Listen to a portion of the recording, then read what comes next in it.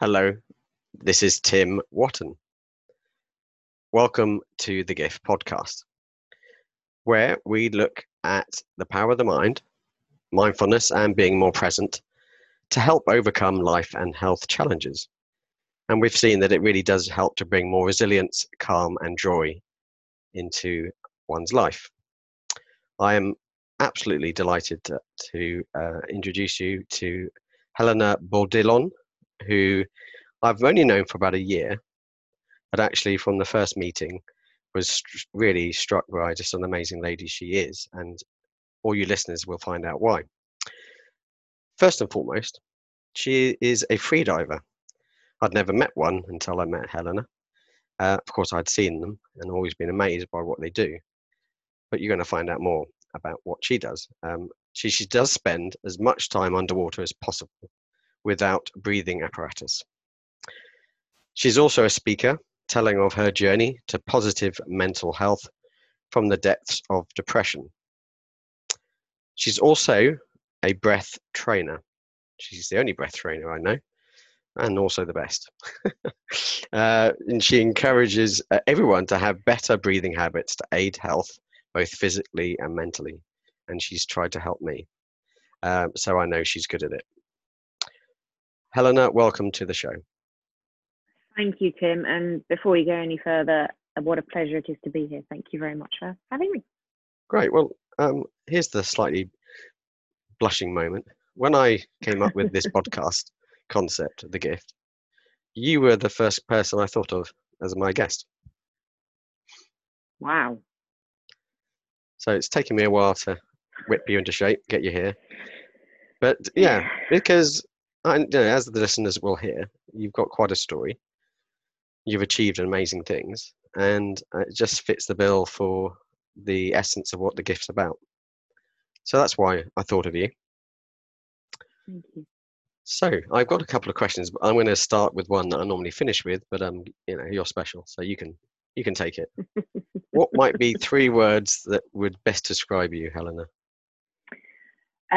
This is a good one, and I love this kind of question. I would say determined, because I'm very, very stubborn. Resilient, which is something that I've steadily grown over many, many years. And happy, which is something that I've also grown over many, many years. Good. Those 3 are pretty impressive. What might be something that very few people realize? Or you could just be really vulnerable and tell us something that no one knows at all. Well, it's something that's quite interesting considering what I do. As you said, I'm a free diver, which means I hold my breath and dive as deep in the ocean as I can and come back up on one breath without using any scuba equipment or anything like that. I smoked for over 20 years. And some of that time I was smoking 40 cigarettes a day, 40 Marlboro Red a day. And yeah, and now I'm a free diver. Well, I'd read only last week, I think it was BBC Online, that actually the lungs self-heal. You could smoke all that time. You may have seen the article yourself. And they have this ability to sort of replenish. And if you stop, that's the key thing. If you stop, as you've done, the lungs time as well. I think the age when you give up does also facilitate the regeneration and the regrowth of cells. Okay. Sadly for me, probably got some. Yeah. Okay. And I was going to say, sadly for me, with my lungs and cystic fibrosis, I could do with a bit of self-healing, but it's not to be. Well, not at the moment. Now, you referenced that you had depths of depression. Just be kind enough to explain your battle with depression for our listeners. Very briefly, I first noticed something wasn't right when I was around 11, and I'd gone off to boarding school, which was an amazing adventure. I was very excited to go. And then about 3 days later, it suddenly hit home how homesick I was. So that was quite traumatic, actually. And I think depression is caused by not really letting feelings out and working out what they're about and just shoving them back down and not allowing yourself to express. I think that was probably the final cherry on the cake from the few events that had happened before in my life. And I remember towards the end of the first year noticing quite a dark period of about 3 weeks where I was very listless, I was very unhappy, I just, yeah, I felt miserable. And then it went away and I felt fine again and I was back to kind of being bubbly, slightly crazy Helena. And then it came back again and was more intense. And the cycle kept repeating and becoming more and more intense, with the gaps in between being shorter and shorter until I was 25, 26, when I was preparing to commit suicide. So things had got pretty bad, and I was lucky enough to realize that the behavior that the things that I was doing to myself at that time, which were not the kind of things you do to yourself if you're healthy and well. I needed help, and I was very fortunate enough to have friends and family support around me. And I had an amazing GP on the NHS who was incredible, and they helped me begin my long road to recovery.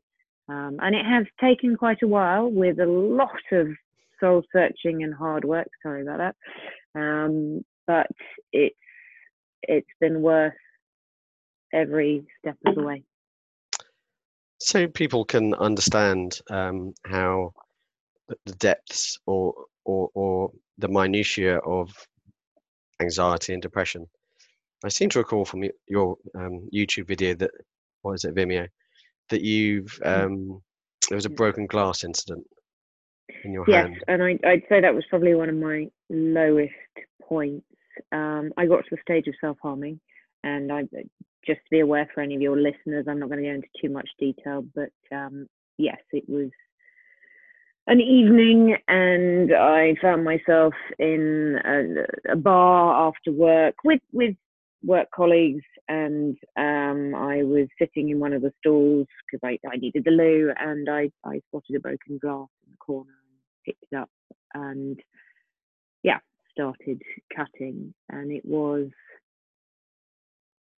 to see if I could still feel anything, because I was so completely numb to my entire life. And it spiraled down from there, even worse, before I just sort of had a wake up call and went, this is not right, I really need help. So it got quite dark. And the Helena I've only known for a year, and just to hear that story, it sort of fills me with a level of sort of dread myself for you. A bit of a tingling sensation down my back, and not a good way. That you're in such a space that you would do that. But was that the sort of epiphany moment where you knew something had to change, or was there something else? Pretty much. It progressed worse than that.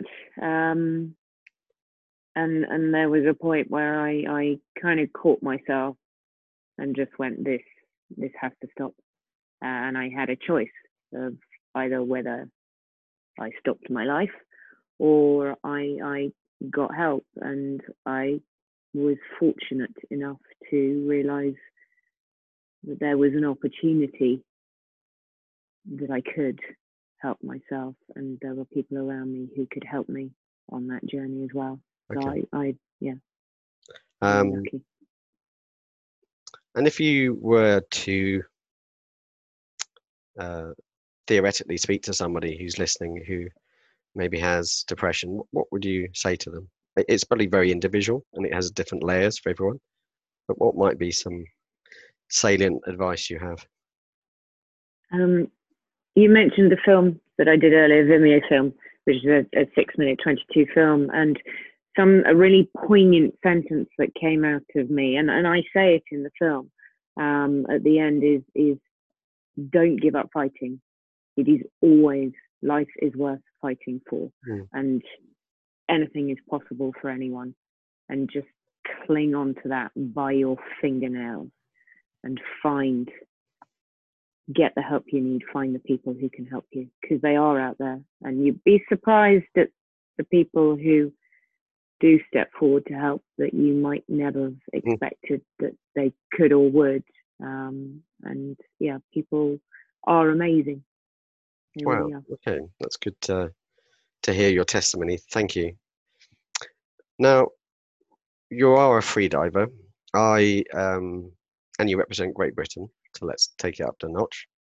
I was enthralled, as I suppose lots of people were back in the late 80s, with the film The Big Blue.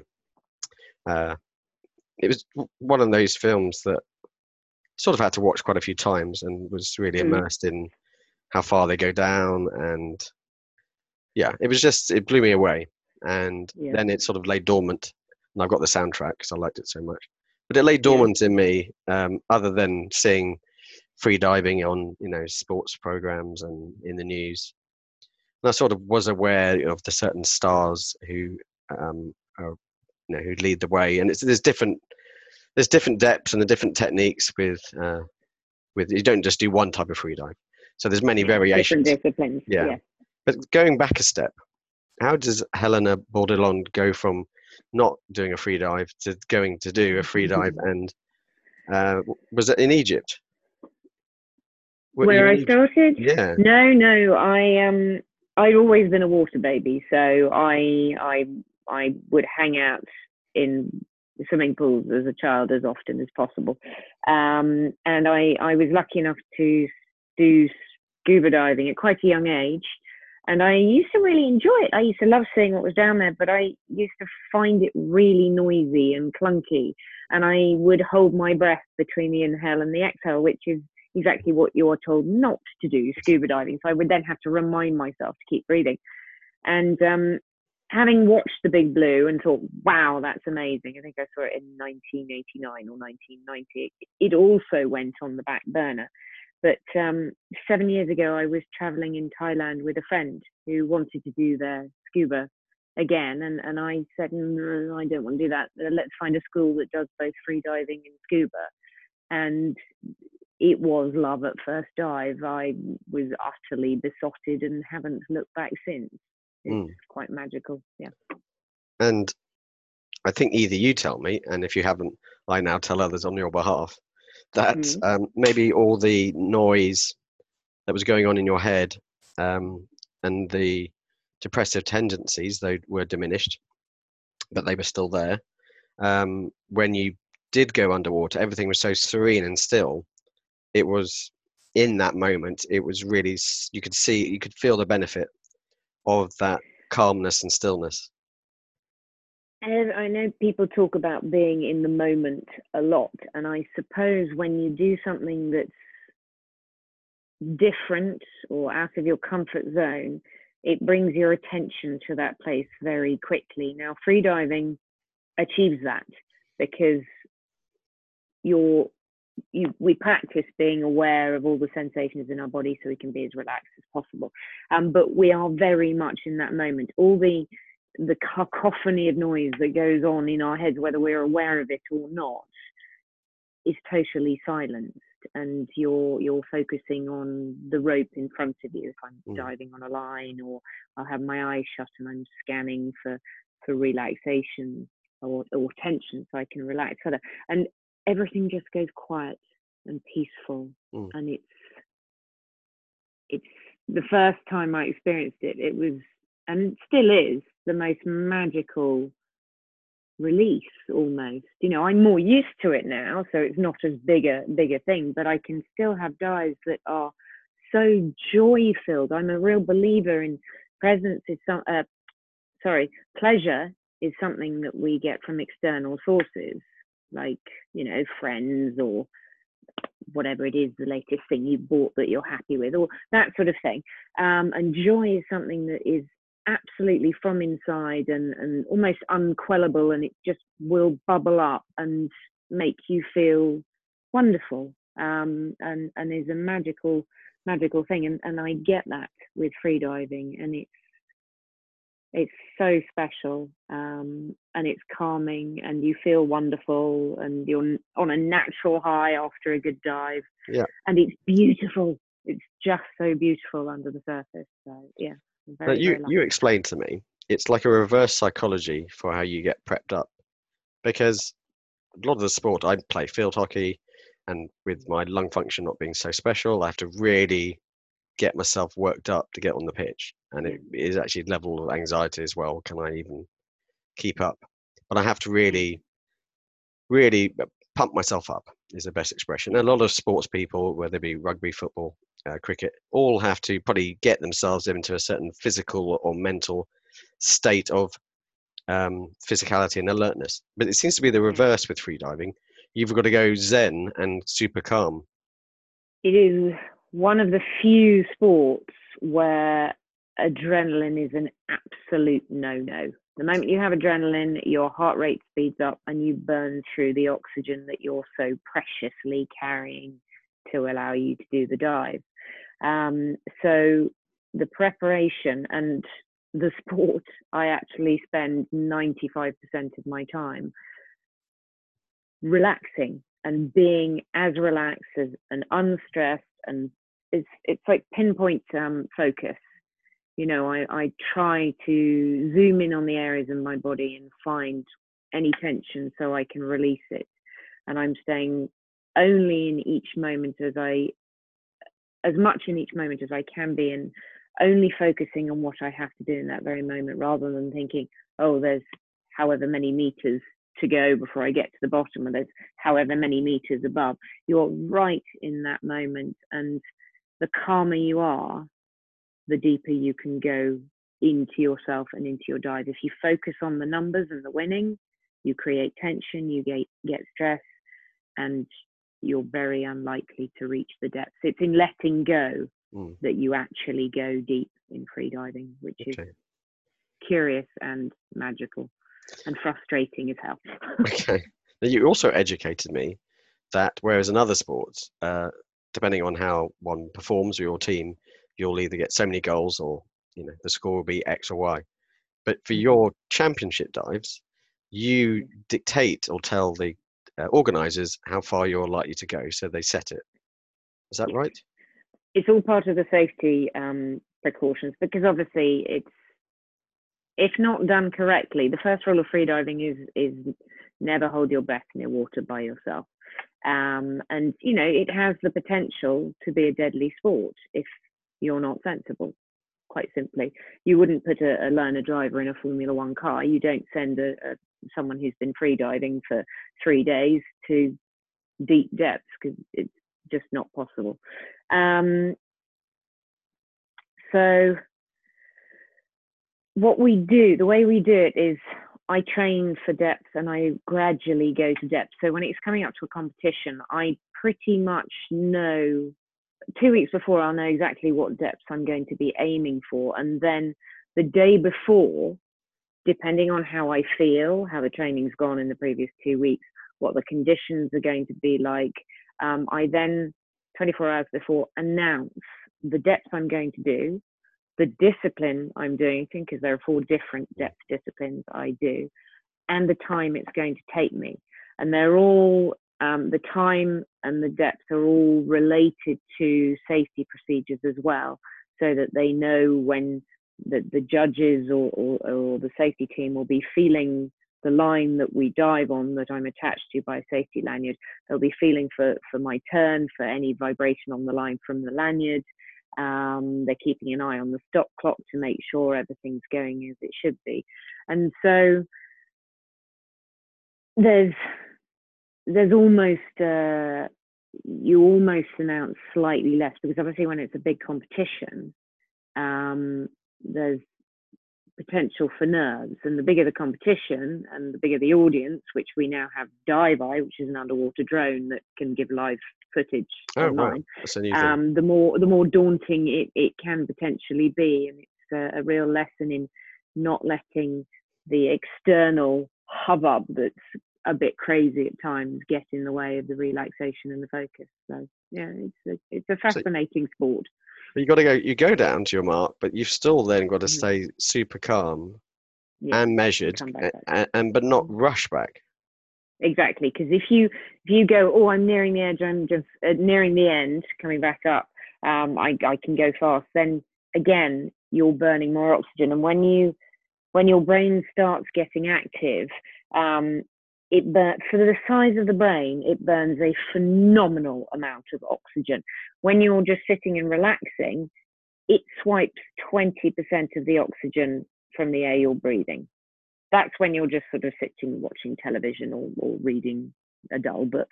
The moment you start using it and getting excited or stressed or tension, anxiety, that oxygen consumption goes up massively. And if you're towards the end of a dive, you will have used quite a lot of oxygen to do the dive in the first place. So the last thing you want to do is speed up or get any of those excitable feelings on the way back to the surface. As you say, it's very measured and very calm return back to the surface.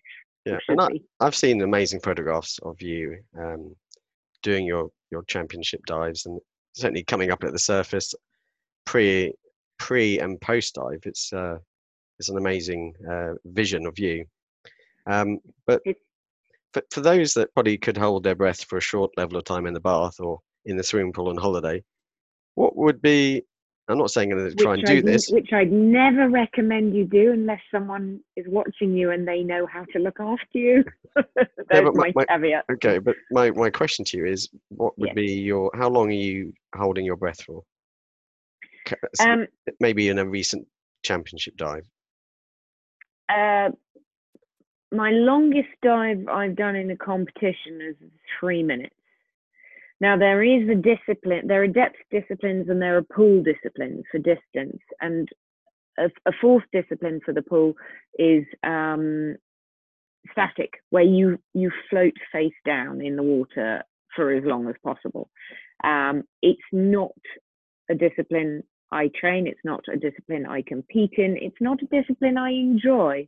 And so I don't really practice it, although I probably should start it because it would be good for my training. But when I'm floating face down in the water, I've got a 5-minute 22 breath hold currently. Wow. Now, one thing that intrigues me, what would be the easiest thing for you, and what might be the hardest thing about freediving? I think the easiest part of it is knowing how much peace it's going to give me the moment I put my head under the water. And it makes it so easy to do the training and all the hard, mundane, boring, everyday stuff that gets you to those very nice photos, because it's a sport that lends itself to quite epic photos. It is easy to do for me because all of my training coincidentally happens to lead towards positive mental health, which is just unexpected and fantastic. And yes, it's so magical under the water. That's the easiest part. The hardest part is the relaxing. Right. Because relaxation is a bit like an onion. It doesn't make you cry when you cut into it, but there are layers and layers and layers. And when you think you're fully relaxed, there is always more you can do. And breaking through onto the next layer and the next layer and the next layer, that is probably the hardest part. And it sounds ridiculous to say the most difficult thing is relaxing, but it is. Yeah. Okay. That's really insightful. Now you touched on sort of how it helped you mentally. That's something that it's like practice makes progress. You don't just suddenly do one dive and then suddenly all your mental anguish is gone. It's just you've worked out that there's bits you can add on. Some have worked, probably some haven't. And you're just always finessing it. Would that be the case? Yes, it's as I said, you gradually work your way down to depth. Even at the beginning of the season, I'm about to start my depth season in a couple of weeks, and I will be doing very shallow dives for many weeks, getting used to the sensations again, getting used to the pressure of the water, allowing my body to adapt to it. And part of that process, because I get back in the water and I go, oh, I was going quite deep at the end of last season. Will I get back there? So part of that process is, again, going through they're not fears, they're just possibly nervousness, slight insecurities of, can I do it again? And it's the challenge of those fears every time I get in the water, and sort of saying, right, are you legitimate? Is there something wrong that I need to deal with? Or is this a little voice just getting in the way and actually preventing me from moving forward or moving deeper and achieving what I want to do? So it's an amazing way to challenge yourself in if you're sensible, in a very safe environment. And that has helped grow my resilience massively over the last 7 years since I started the free diving. It's been hugely beneficial. Now, you said you'd want to spend as much time as possible in the water, but of course you do have to spend, because you're not a fish, well, you do have to spend time out of the water, and mentally you're in a pretty good place these days, aren't you? Yeah. Yep. And that's everything you've been doing has culminated in this sort of new level of essence that you've got. Yeah. Okay. Sorry. No, it was just a question.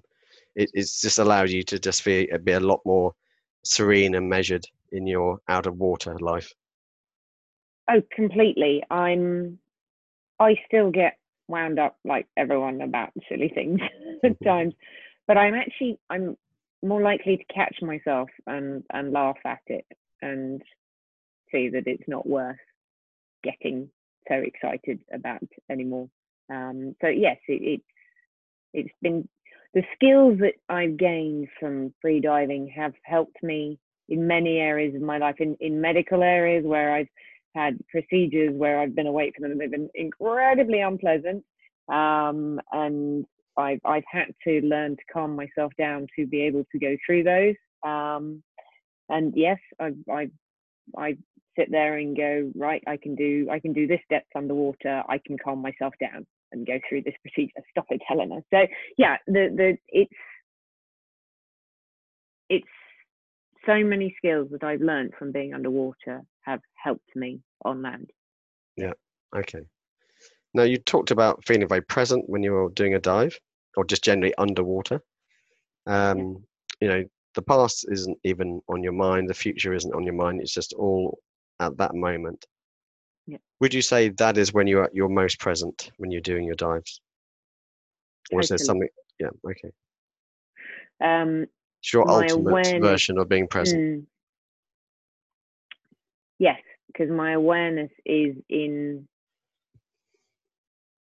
totally inside my body. It's totally in what's going on in that split second, and that's a huge relief when you don't have the past or the future, and you're just there, and it helps make you calmer.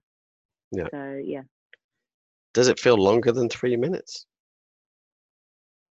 Because everything time is distorted. Yeah. And if you're having a dive where you've potentially got into the flow state, which is what all sports people train to get into, and everyone has experienced flow at some point in their life. Sometimes when for example, you're driving along and you suddenly think, how did I get here? Your body, your subconscious is carrying out everything that it knows how to do, and your conscious mind has gone off wandering somewhere else. And that has big similarities with the flow state. And I've gone off on a tangent and I can't remember why.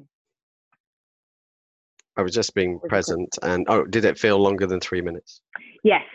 When you go into flow state, time distorts completely, and sometimes a dive can feel like it's been 20 minutes, and other times it feels like it's over in 30 seconds. And it's strange because I'll almost be like the little angel on my shoulder watching me do the dive, and just because I trained to know exactly what I do at each moment, at each part of the dive. So I don't have to think about it. I just do it naturally. And yes, the same dive can feel like it lasts for about 20 minutes, but also is over in 5 seconds. It is very bizarre and Okay.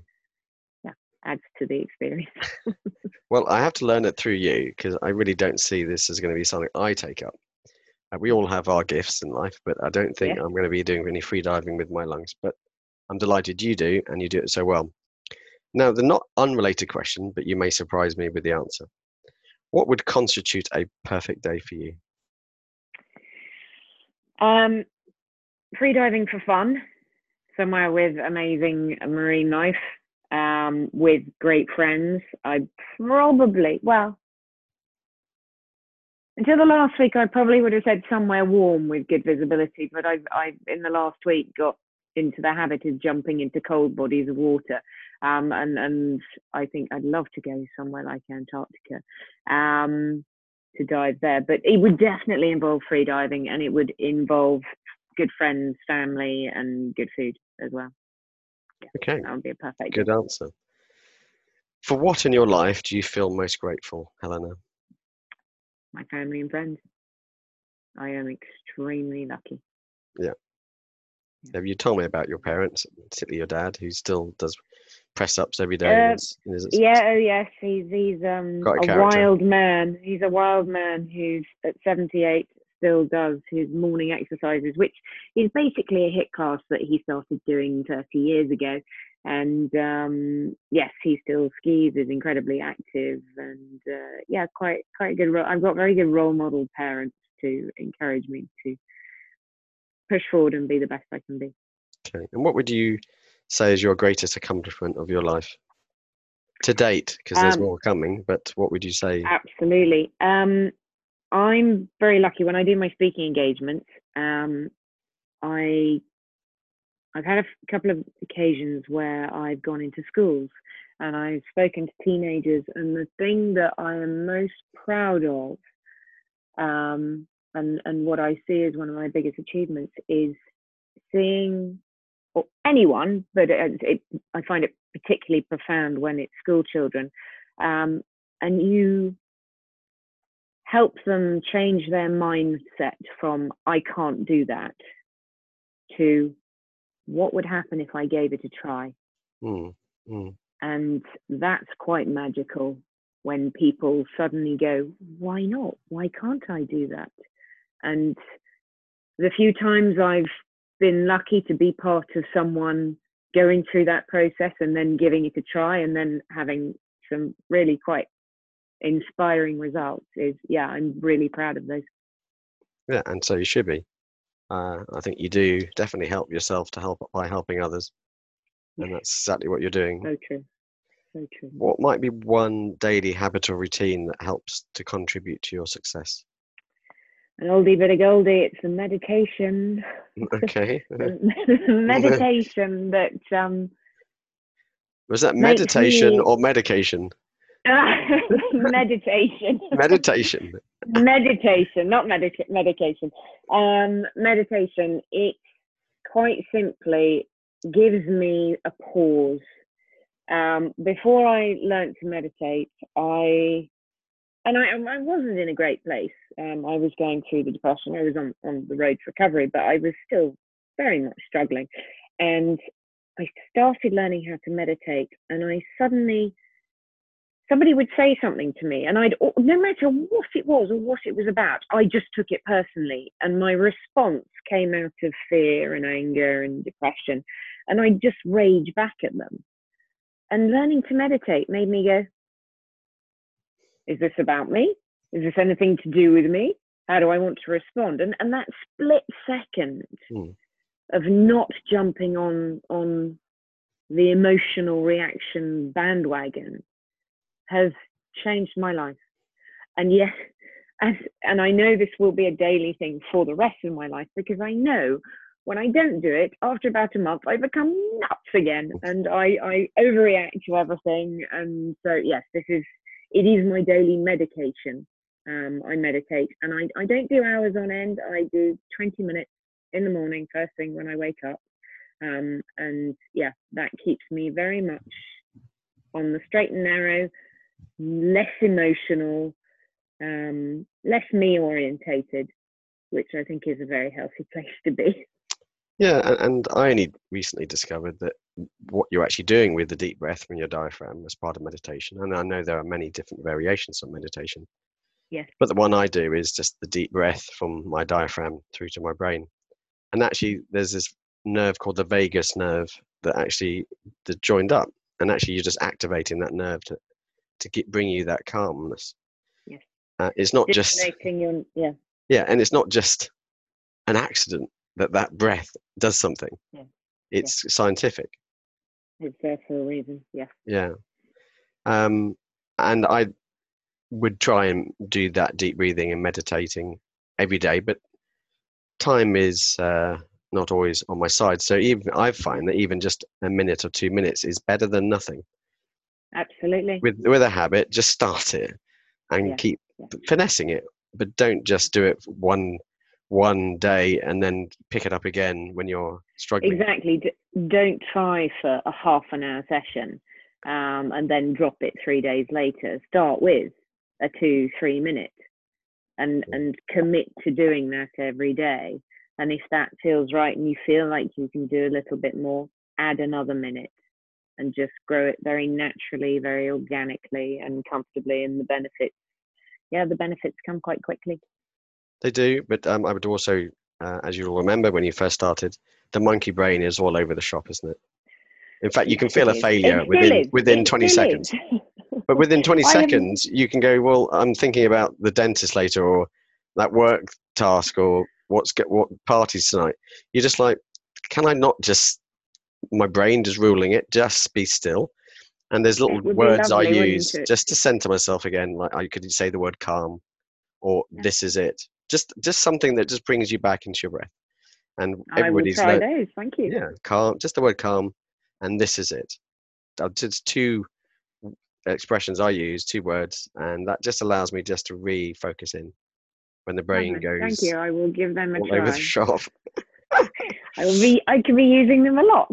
Yeah, my monkey mind is excitable. Okay. My daily routine or habit is medication. So and meditation. I'm the M&M. I have both. Yeah. What might be one book, Helena, that you've got the most from? Without swearing on your podcast, I would say except for the podcast host has not done it yet. So okay, give him time. The book I got the most out would be The Subtle Art of Not Giving a Bleep by Mark Manson. Yeah. And there's lots of good information in there, but seriously, he swears way too much, but gets your attention at the beginning. The one thing that really stood out for me was the concept of taking responsibility for everything in your life, whether it's your fault or not. And that feeds through to how you respond to everything. And that is your absolute responsibility. And it feeds back into my meditation of me not raging emotionally and having the time to go, what's actually going on here? What's going on with this situation or this person? And so I'm really hot on the idea of being responsible for how you respond and how you respond to any and every situation. And that was a fantastic book for that. There's a lot of other good stuff in there as well, but that was the big thing, the standout takeaway I got from that book. Yes, and I suppose similarly, there's this formula that I tend to hone in on that the one of my previous podcast guests, Paul McGee, the SOMO guy, talked about, and that is the formula E plus R equals O. So events plus your reaction equals your outcome. Very true. Very nice. E plus R equals O. So that was very profound. And on the subject of something profound, as this is called the GIFT podcast, what gift would you like to unwrap for me and or my listeners in the form of advice or a quote or something that you feel would be your present to us? Well, following on from my book recommendation, and because it's what I help people do, it's to do with breathing habits and learning to control your breath and your awareness of it, your awareness for starters, and then controlling it and doing it right. If you can manage that, you can be in the given moment and give yourself that present, which is more powerful than anything, I truly believe. Great. And if people wanted to find out more about not just your experiences in life, but also you as a breathing coach, a breathing trainer, how would they be able to get in contact with you, Helena? Well, the social media is the main port of call for me. And if you type in my name into LinkedIn, Helena Bourdillon, for those who wish to write it, it's Helena, surname Bourdillon, B for Bertie, Ourdillon.